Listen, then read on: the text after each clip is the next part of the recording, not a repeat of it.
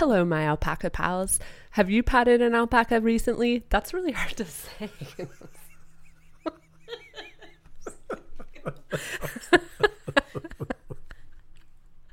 It's really hard. I didn't think this through when I wrote this.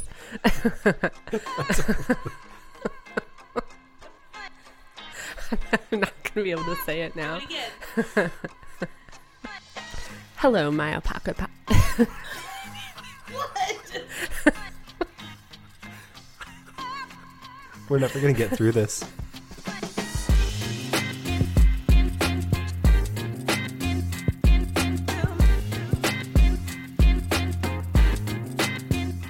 Hello, my alpaca pals. Have you pet an alpaca recently? I haven't. You can use that, right? Yeah. Okay.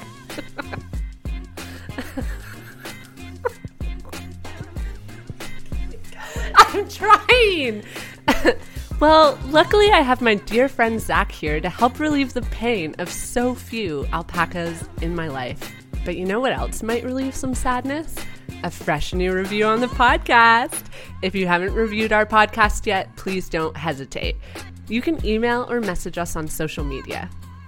Anyways, you might remember Zach from season 1 of this podcast. We chatted about queer travel, and we chatted about crying, and we chatted about how beautiful the planet is, and then how we cry about how beautiful the planet is. Wasn't that fun? It was great. So now Zach's back, and this time we're talking danger. What makes a destination dangerous? How dangerous is too dangerous? What does it say about you if you travel for the thrill of danger? Let's dig in. Hi, Zach. Welcome back. Thanks. So how's life been since we last talked into microphones together? Really good. I went to Colombia since I was last on here, and it was wonderful. I got to see the mountains and the beach, everything in between. It was magical. I loved it. Best meal you had? Empanadas in Bogota actually was probably the best. It was like a magical moment. Oh, I'm Yes. going to Mexico City in 2 weeks. Eat everything. I cannot wait. I'm ready for all the food poisoning. Like nothing's stopping me. I'm going to eat everything I see.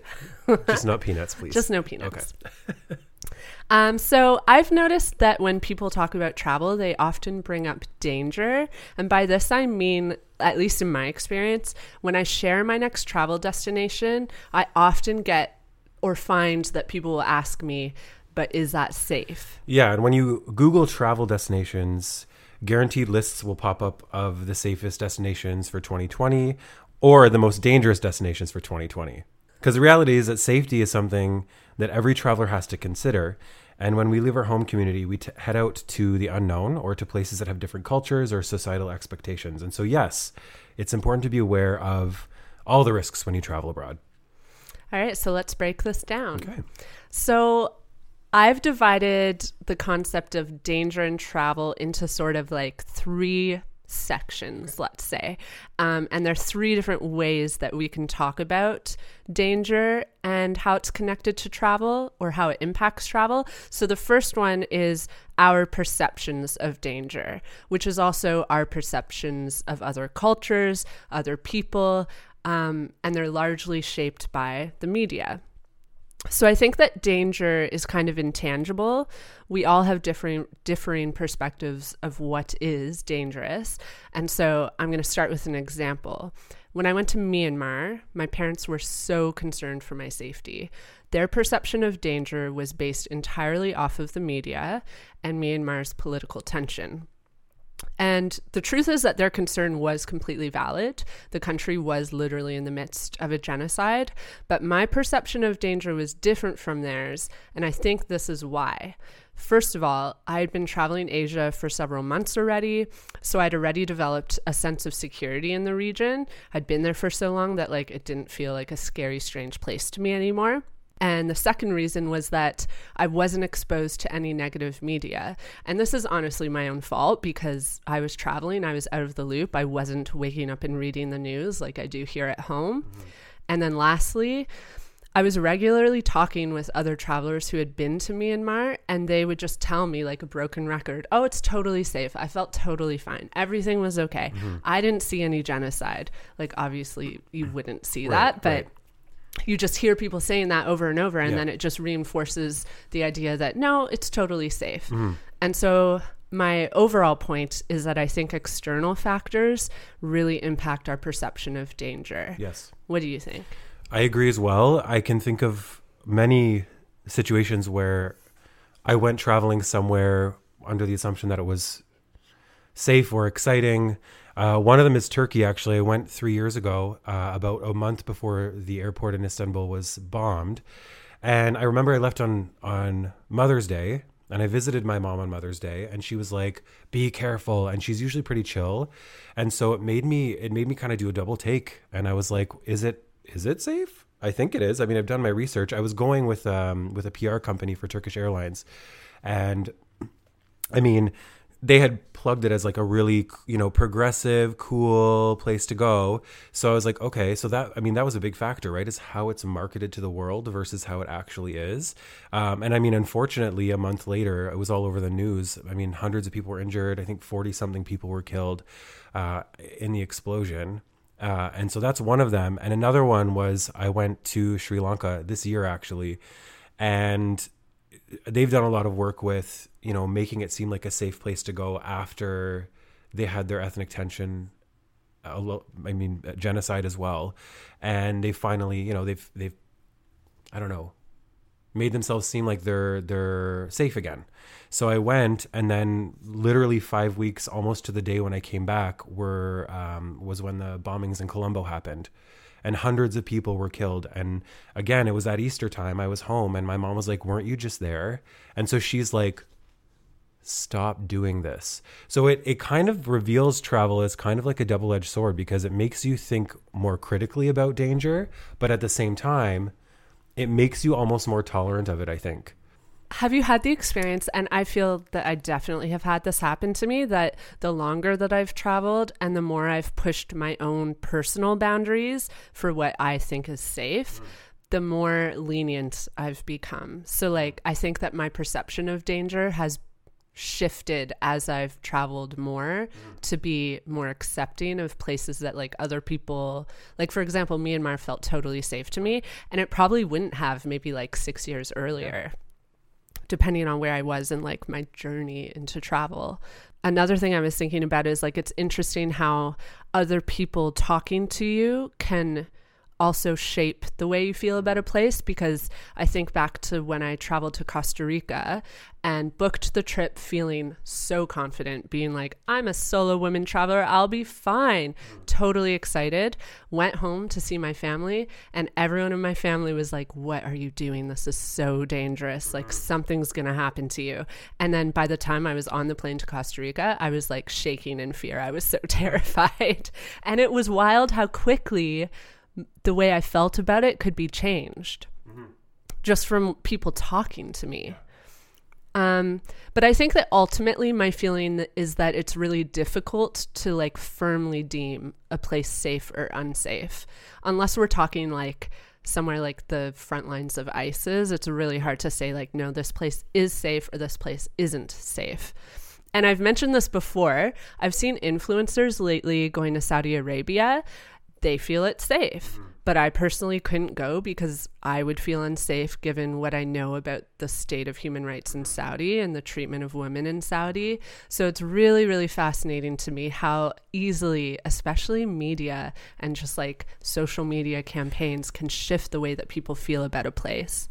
I totally agree with you. I mentioned this last time I was on about influencers, especially in Saudi, where they get a different experience. They are attracted to these places by the people there who say, we're becoming more liberal, we don't do this horrible stuff anymore, but really they do.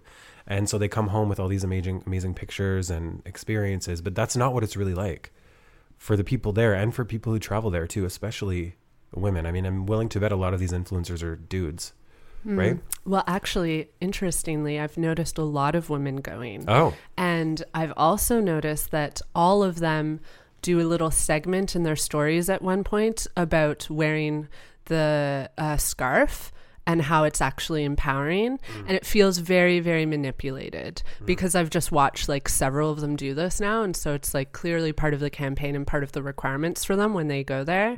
But like you said, the other issue is that they're portraying to travelers something that like isn't going to be their experience, because you're not going to have like a group of government tour guides like bringing you from place to place, keeping you safe when you visit Saudi Arabia.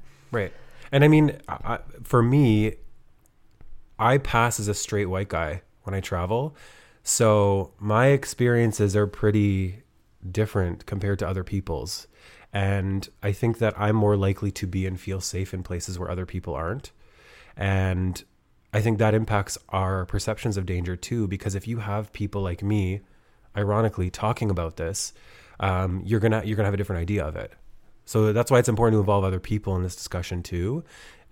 People who might not feel safe, it's important to listen to them. I mean, for example, my boyfriend is obviously queer. He's a person of color. We have to be aware of these things when we're traveling. And it's important to listen to him and other people who might be in a situation about how they feel, what do they feel, and do your research. Like you said, what is this place like for people who aren't like me? And that's an interesting point you bring up. I've been thinking about this myself recently. For so long, I was a solo traveler completely on my own.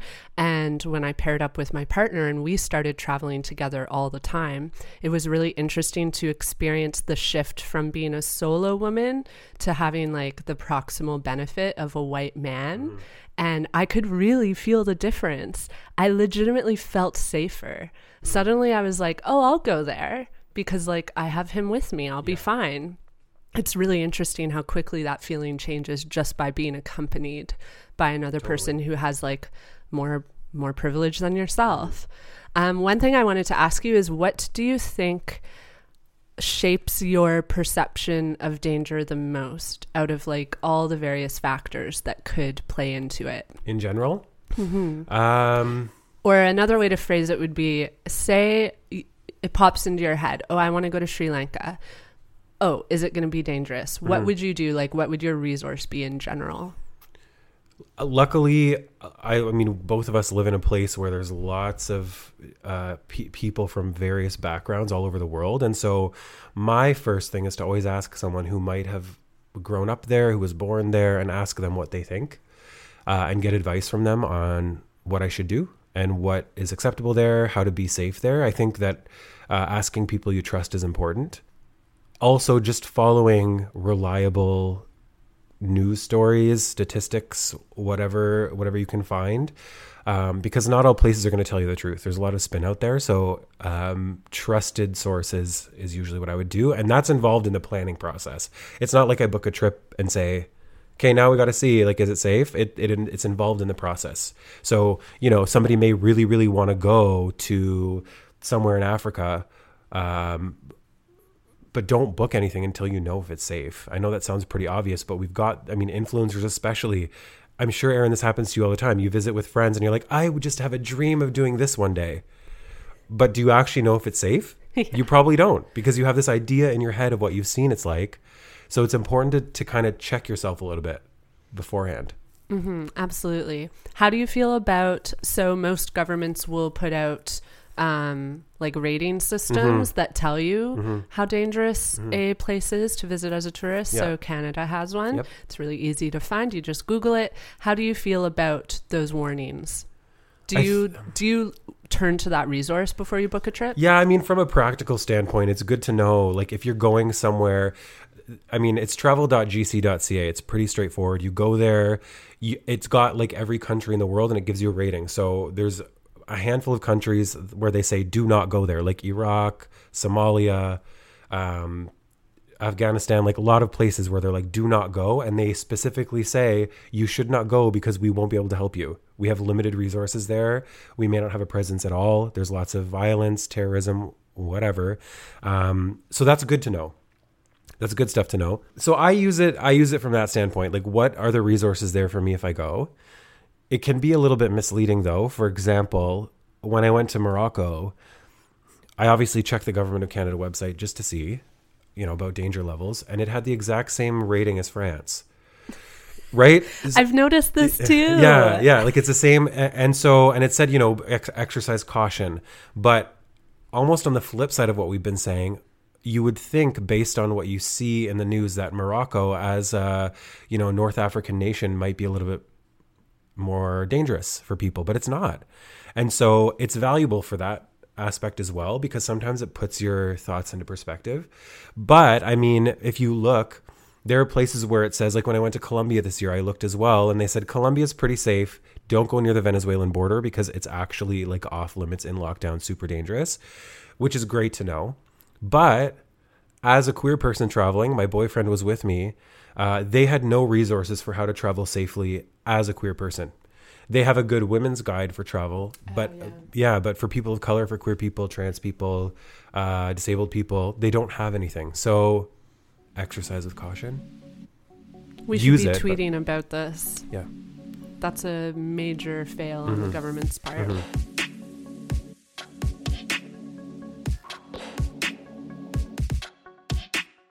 Okay, so the next angle I wanted to talk about when it comes to danger is political.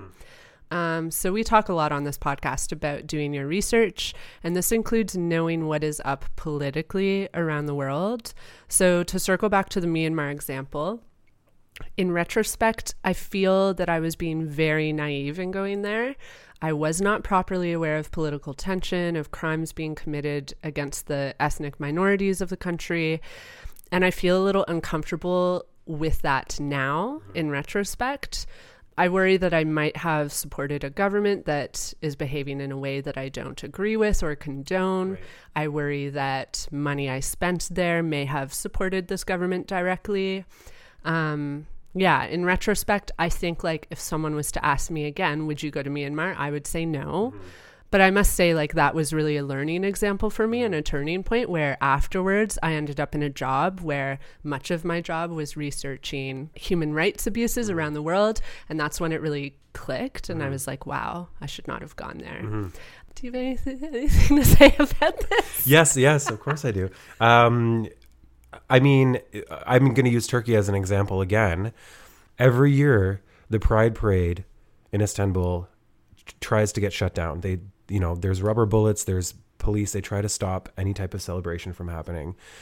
If I would have known that beforehand, I mean, I was quite shocked when I went there because I went to lots of places, Hagia Sophia, Topkapi, like all of these places, and there were no lines because nobody was going because they were scared. There had been a car bomb that went off a few weeks earlier.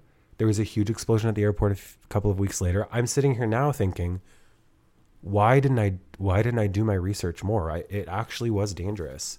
So, and that factors into what I think now, right? Like, I mean, I can't take it back. I can't take back what I've done, but, or where I've traveled, but that is something that I think about all the time.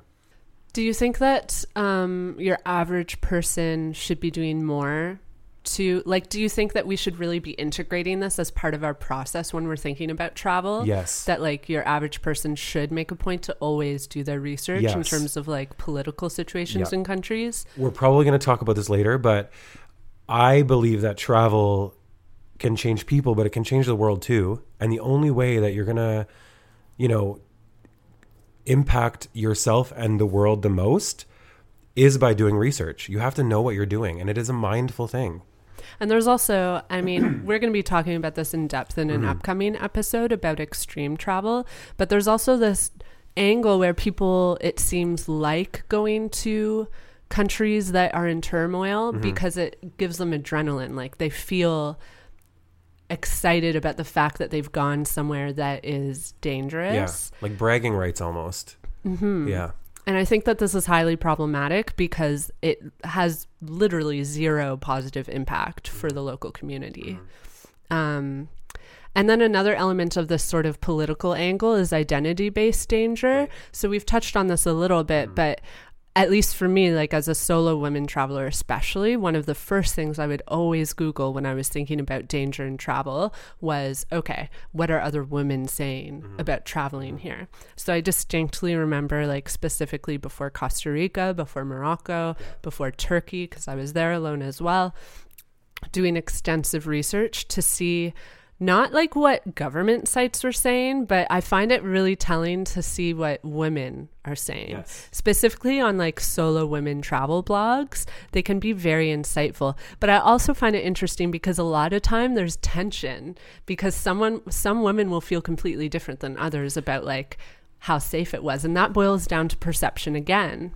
When I remember Bella talking last season, one of the things that stuck out most was she said, I don't want a ring around my finger to make me safer, which ideologically is I like that, but does it make you safer?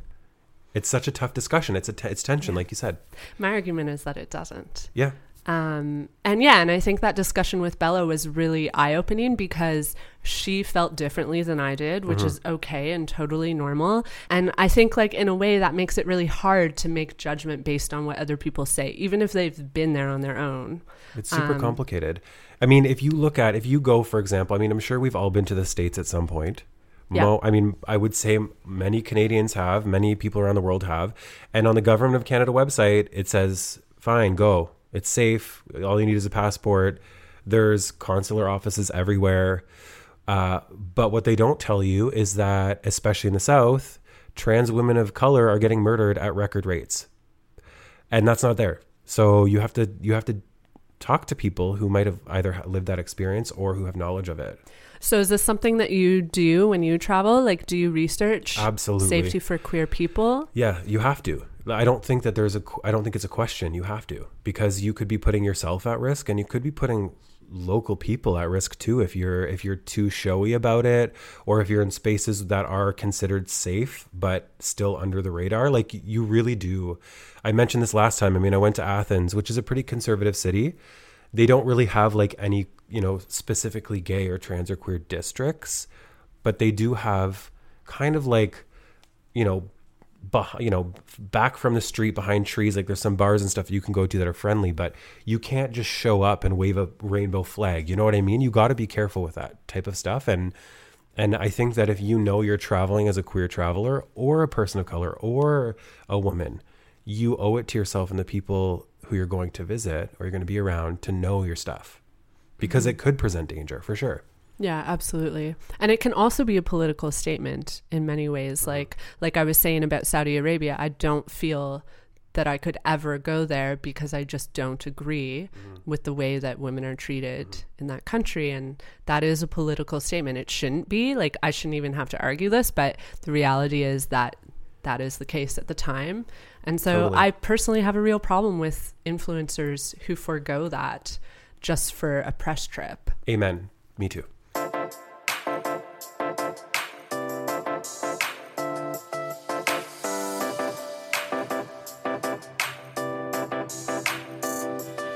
Okay, so now let's talk about another angle, which is the danger that we impose on local communities just being present there. So it's one thing to consider how traveling to another country might put you yourself at risk, but it's also worth thinking about how a tourist presence can impact a local community and sometimes pose a risk to their safety and their stability. So a concrete example of this are the Sherpas that guide climbers to the summit of Everest. So 1/3 of deaths on Everest are Sherpas. While this is, of course, because they spend more time on the mountain and therefore are more exposed to the dangers, the reality is that they're subjecting themselves to this danger because of the tourism industry. So according to NPR.org, Sherpas earn up to $10,000 USD a year by guiding climbers up Everest. So in the context of Nepal, this is 10 times what an average Nepali makes. So Sherpas are risking their life because they need the income and because it really pays in the context of like their financial situation in Nepal. I know you had a couple things to say about Sherpas as well. Yeah, I did. Well, it's important to acknowledge that they're an ethnic group as well. They're not just guides. They're a whole ethnic group native to the Himalayas. So when we talk about them, it's not just individuals, it's a whole thriving group of people. And I mean, when you do the research, I mean, what was I reading? National Geographic the other day. There was a guy from New Zealand. His name was Edmund Hillary, and he climbed Everest in the 50s. And he got to the top, and he had one of the Sherpa people with him to help him. And as a result of him scaling to the top, he got knighted. It was a big celebration. And the person who brought him there got this like little medallion of acknowledgement, which is stupid and dumb. Like, that just makes me angry, because he wouldn't have made it to the top without this person. And I think it's important to consider, like, do these people who are bringing these people up mountains, do they want to do it? If they do, cool. It's their choice, obviously. But you have to think of instances. I mean, there's instances, if you look in various reports or stories or journals where people, the Sherpa people who bring them up to the mountain, they're not insured. They don't get insured.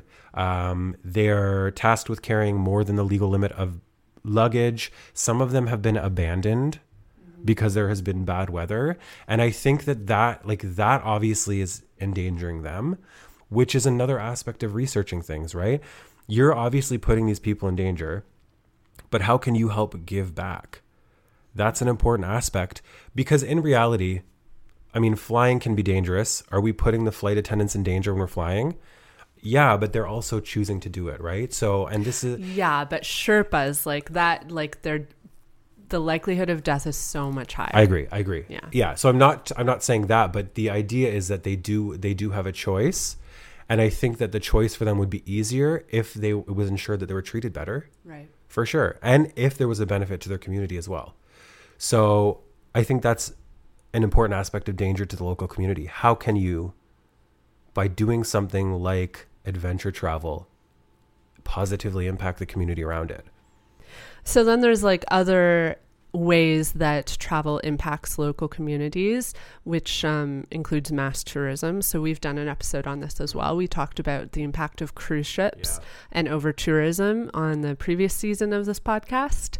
Mass tourism causes extreme danger to local environments. So for example, in Thailand, Maya Bay was shut down for several months because over tourism was posing a risk to the island ecologically. Mm-hmm. And then a well-known example is Machu Picchu in Peru. It's become so popular that the high volume of tourists has taken its toll on the environment. And so erosion is now occurring within the Inca Trail. And litter is a huge problem. And the way they've responded to this now is by only selling a certain amount of passes per year. So it's like very interesting to see how, as a tourism industry, a country will like grasp something as like, okay, this is good. It's like feeding our economy. It's bringing people here. It's proving to the rest of the world that like we are a safe country. And then like it goes into overdrive, and then they have to scale it back with all these like systems that are put in place to control it. It's really quite interesting how like a tourism boom seems amazing at first, and then like it's only later that you realize the danger that it's imposing, not only like ecologically, but on local communities. Mm-hmm. For sure. We can you look like you're going to say more. So I was like, yes, go on. We can also talk about boycotting as well, because there is in many ways danger associated with boycotting certain experiences or destinations altogether. There's a really good example of, for me, I research this all the time, but for more homophobic and transphobic destinations in the Caribbean, a lot of people will say, I will never go to Jamaica or somewhere else like that. And there's a really amazing human rights lawyer. His name's Maurice Tomlinson, and he's Jamaican. And he talks about how when you boycott something, it can act for a certain reason. So if you boycott Jamaica, for example, because it's so homophobic, are you actually helping the situation? And he wrote a really great article for 76 Crimes. And he said, among many things, he said, if you boycott Jamaica, which is largely reliant on tourism dollars from the global north, if you boycott your travel because it's homophobic, you could actually be making it worse for local queer people, because they will be blamed for it. Many of them as well, because they're so marginalized, they get their money, they earn their money from the tourism industry. So you would be taking that away from them as well. So sometimes not going somewhere is dangerous for people if you were going to go there. And there's other ways you can think about it. So Maurice also talks about how if you go somewhere, you can talk to the locals about, he says it's an article, you can talk to locals about inclusivity and how it's not as harmful as maybe they might think it is. You can, when you're going there, reach out to local LGBTQ organizations and maybe pay them a visit, maybe donate to them. If they're selling things, try to make an effort to buy their goods or their services, just so that you're supporting the good stuff. So that's another aspect of this too. It's not just the act of doing something that can be harmful, but the act of not doing something can as well. Yeah, and that's a really good point you bring up that I can connect back to something I said earlier about Saudi Arabia, because I think that a lot of people would argue with me on that point and say, okay, well, you've been to other countries that don't treat women well, which is absolutely true. But when I think about times that I've done that, for example, I traveled in India for 2 months. India is not a great environment for women. Quite oppressive, but I did work there to make sure that I was supporting women whenever I could. Right. So, for example, I visited an organization that gives jobs to women who are survivors of acid attacks, and that was just one of the small organizations that you can visit while you travel through India. And so I think you're absolutely right. Like, boycotting isn't always the answer. Sometimes it's actually better to just go there, and it exposes people there to difference, which is sometimes a good thing, and something I think we're spoiled by here in Canada because we've grown up in such a multicultural place. I've noticed this, like when I travel, I often miss the multiculturalism of the city. And so we're really spoiled having grown up that way because we've been exposed to so much difference. And sometimes I think maybe just by like going to India and wearing my hair down and wearing pants, people see that and think, okay, maybe there is a different way you can live, and that's okay. I think it's okay too. It's okay to say, if I would have known this earlier, I wouldn't have done that. For example, I think it's okay for me to say, I should have done more research before I went somewhere, and maybe I shouldn't have done it that way. It's okay to do that. And I think that in the age, I mean, we've talked about this already, the age of where you put everything on Instagram and you want to look like you're having a good time, it's okay to say, I should have thought more about this, because that's the only way it's going to change is if people admit it, that maybe they made a bad decision. I wish some of these influencers would say, okay, yeah, I went to Saudi and had this experience. I wish I didn't. Yeah. I really wish I didn't. Yeah. I think that would be an amazing thing to see just in like our friend groups, like when people are traveling. And I do try to do that myself, like post a sort of like, this is a legitimate update. Like, this is really what's been happening today. I actually did a piece a couple years ago for Pressed magazine, and it was called Confessions of a Travel Grammer. And it was when I was not really an influencer, but I had a large following on Instagram, mostly because of my travels. And I did sort of a side-by-side where I would show the image and the caption, the date I had posted it, but then in the right column, I shared what had actually happened that day that I posted that photo. I remember seeing the one of you in the desert. Yeah. And people really responded to it. And I think it's because it just points to how Instagram really is just a highlight reel, and we never really say what's happening in the background. And that does a really good job of shaping people's perception about like what travel is, what a country is like, what kinds of experiences you should or will have in a country. It's not real. It's not real. And it's okay to say that. We want people to think it's real. Yeah. But it's okay to say that, because I mean, at the end of the day, it comes down to how dangerous is it? Yeah. Right? Like, for real though, like, I saw on Instagram, because I follow a bunch of travel hashtags on Instagram, and I see posts of people doing stupid things. Yeah. That's not real. Yeah. And I don't know. It's frustrating because, I mean, some people will just never admit it.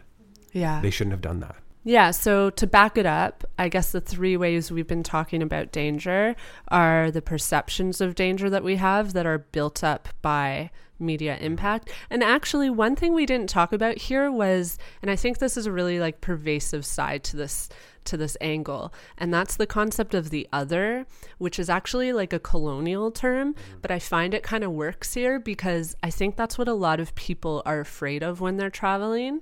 One like prime example is the Middle East. People perceive people in the Middle East as the other, and then their fear is completely irrational. It's built by these like stereotypes that they're being fed through the media, when in reality, like there's no truth to it in most cases. And I find like a lot of time that's what drives people's fear when it comes to travel. It's like, oh, I don't know what these people are like, or they have like stereotypes in their minds that have been constructed that deter them from ever wanting to visit a place. And I don't know about you, but in my experience, like most of these stereotypes have been completely wrong in like most of my travels. Yeah, I think regular people across the world are similar on a lot of levels. And you can find that similarity. Yeah, absolutely. It exists everywhere. And I think that people mistake, like, you might stereotypically see, okay, I'll throw a random example out. You might see Italians as being like very expressive, and that's true, but all it is a difference in communication. It's not like being Italian, it's just a communication style, and once you figure that out, like you can communicate with them in the same way you would with anyone at home. And this is what I've learned about like these stereotypes when you're traveling. A lot of the time it's just about like shifting your communication method or acknowledging that someone else, like, okay, they communicate in a different way and that's fine. I just need to like figure it out so that I can work with that. So we talked about perceptions of danger through the media, political danger, and danger imposed on local communities. So I think this has been an interesting convo because we've really broken down like how faceted the concept of danger is when we travel. Do you have any examples of times that you did feel like you were in danger while traveling?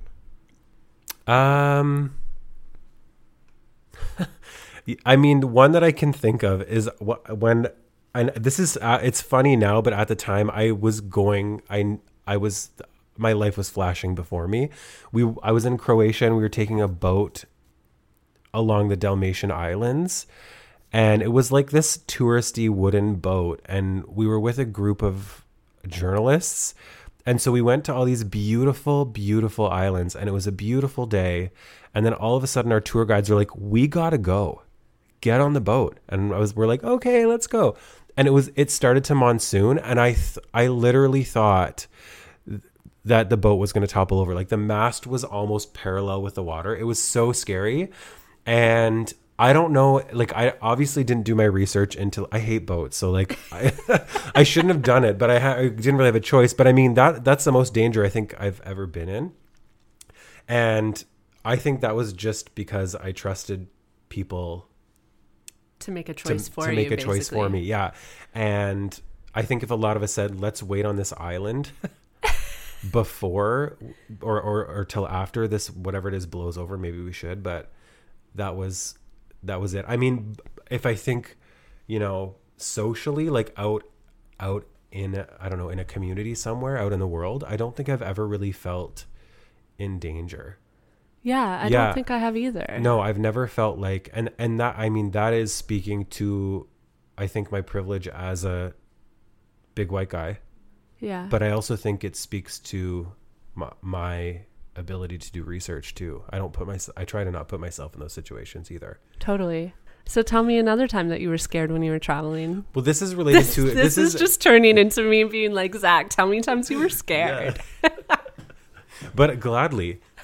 This is related to another point, actually, which is, the threat of the global climate crisis.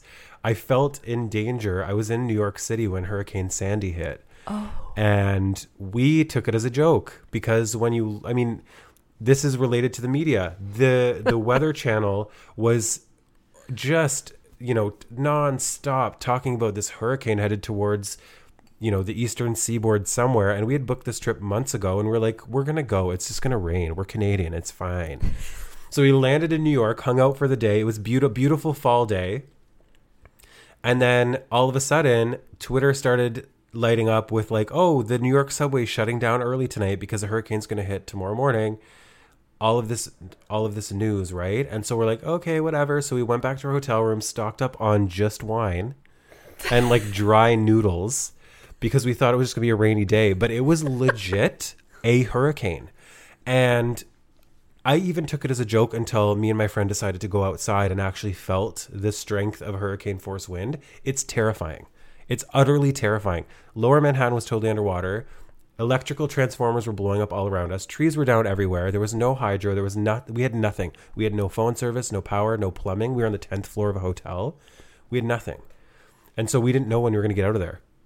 And mind you, it's in New York. So like, you know, we had a relative level of comfort, but that was scary too. And that's becoming a thing now, is the unpredictability of the environment. Mm-hmm. What can you expect to experience when you travel to certain areas of the world now? Typhoons are commonplace in the Pacific now.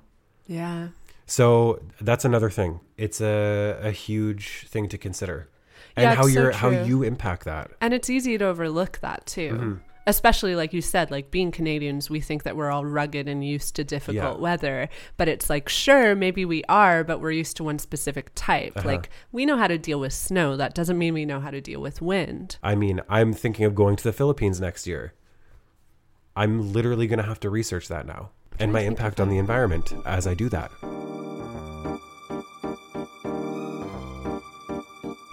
Okay, let's finish up with some light things. Tell us a funny story. Like a funny story of traveling? Yeah. There was this one time when I knew you would just have one. This is related to danger, but it was like totally fake danger. But we were flying back. Me and some friends were flying back from Cuba, I think, and we were on a plane.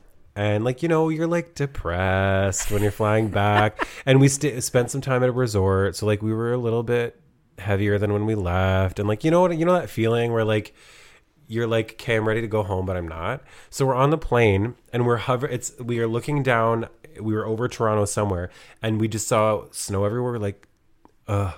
And then all of a sudden the plane went dead quiet. The vibration stopped. We couldn't hear anything. And it was just complete silence.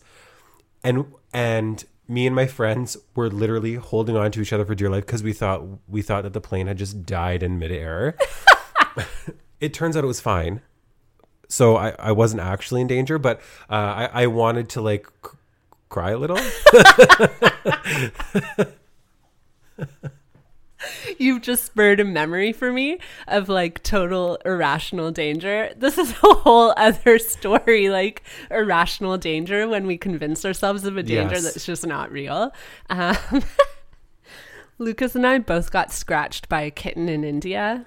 And we subsequently convinced ourselves that we both were going to die of rabies. Did I not respond to that Insta story saying don't touch them? Yeah, you did. Yeah, I did. Well, we Told you touched so. them. Yeah. Anyways, like we shouldn't joke about this though, because rabies is real. And seriously, people, if you travel and you touch an animal and it bites you or scratches you, go get the rabies vaccine. Get all the vaccines you need to travel, as a matter of fact. Yes. PSA. Yeah, PSA. Public health announcement. And travel insurance. Always get travel insurance. You're such a do-gooder. Okay, how to avoid danger, guys. Always get travel insurance. Always do your research. Get your vaccinations. Get your vaccinations. Don't pet strange animals. Don't pet animals. Be aware of the influence you have. Yes. And the impact you have. Exactly. Beautiful.